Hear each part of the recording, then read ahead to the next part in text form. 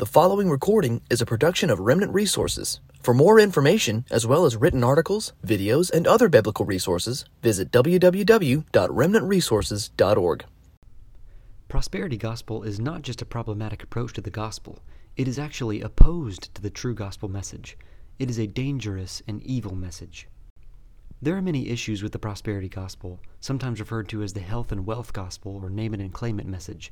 The idea is that God wants us to be wealthy, and therefore our faith is a means of obtaining worldly wealth and health.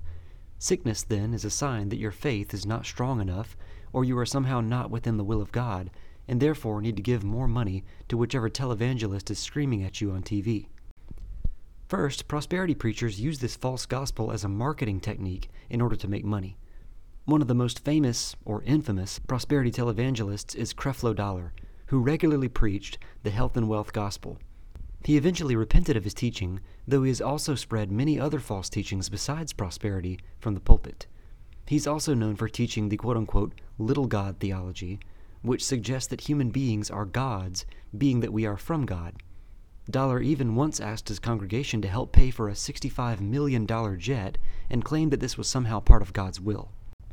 Jesse Duplantis, another prosperity preacher, received backlash for owning a $54 million private jet. Kenneth Copeland, among many others, are also infamous for living lavish lifestyles with the income provided by their ministries.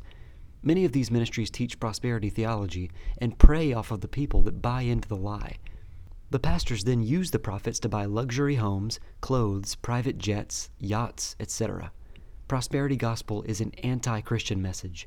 That is, it goes against everything that the Bible teaches about the provision of God. The message makes money into an idol and Jesus into a means to an end, essentially teaching that strong enough faith will make one healthy and wealthy is opposed to the very life of Jesus and his disciples. After all, Jesus and his disciples were not wealthy by any means. So, to suggest that a lack of faith results in a prevention of God's blessing is to suggest that Jesus himself somehow lacked faith. The message of the prosperity gospel assumes an incorrect understanding of biblical prosperity. Jesus offers us spiritual abundance, not worldly abundance. If anything, Jesus calls us to leave those things behind, being that it is harder for a camel to pass through the eye of a needle than for a rich man to enter heaven. The Bible warns about the desire for riches, but this is exactly what the prosperity teachers claim that we should desire. Even more subtle teachings on prosperity are just as dangerous. Pastor Joel Osteen pastors one of the largest churches in the United States and famously teaches that we should be pursuing our, quote, best life now. However, Jesus says that in this world we will have trouble and that we will be hated simply for following Christ. Paul also taught that we'll have trouble. To suggest that we can manifest goodness in our own lives simply by believing or speaking it into existence is to discount God and the gospel completely. Beware of preachers who twist the teachings of Jesus to suggest that the gospel is all about us obtaining societal wealth.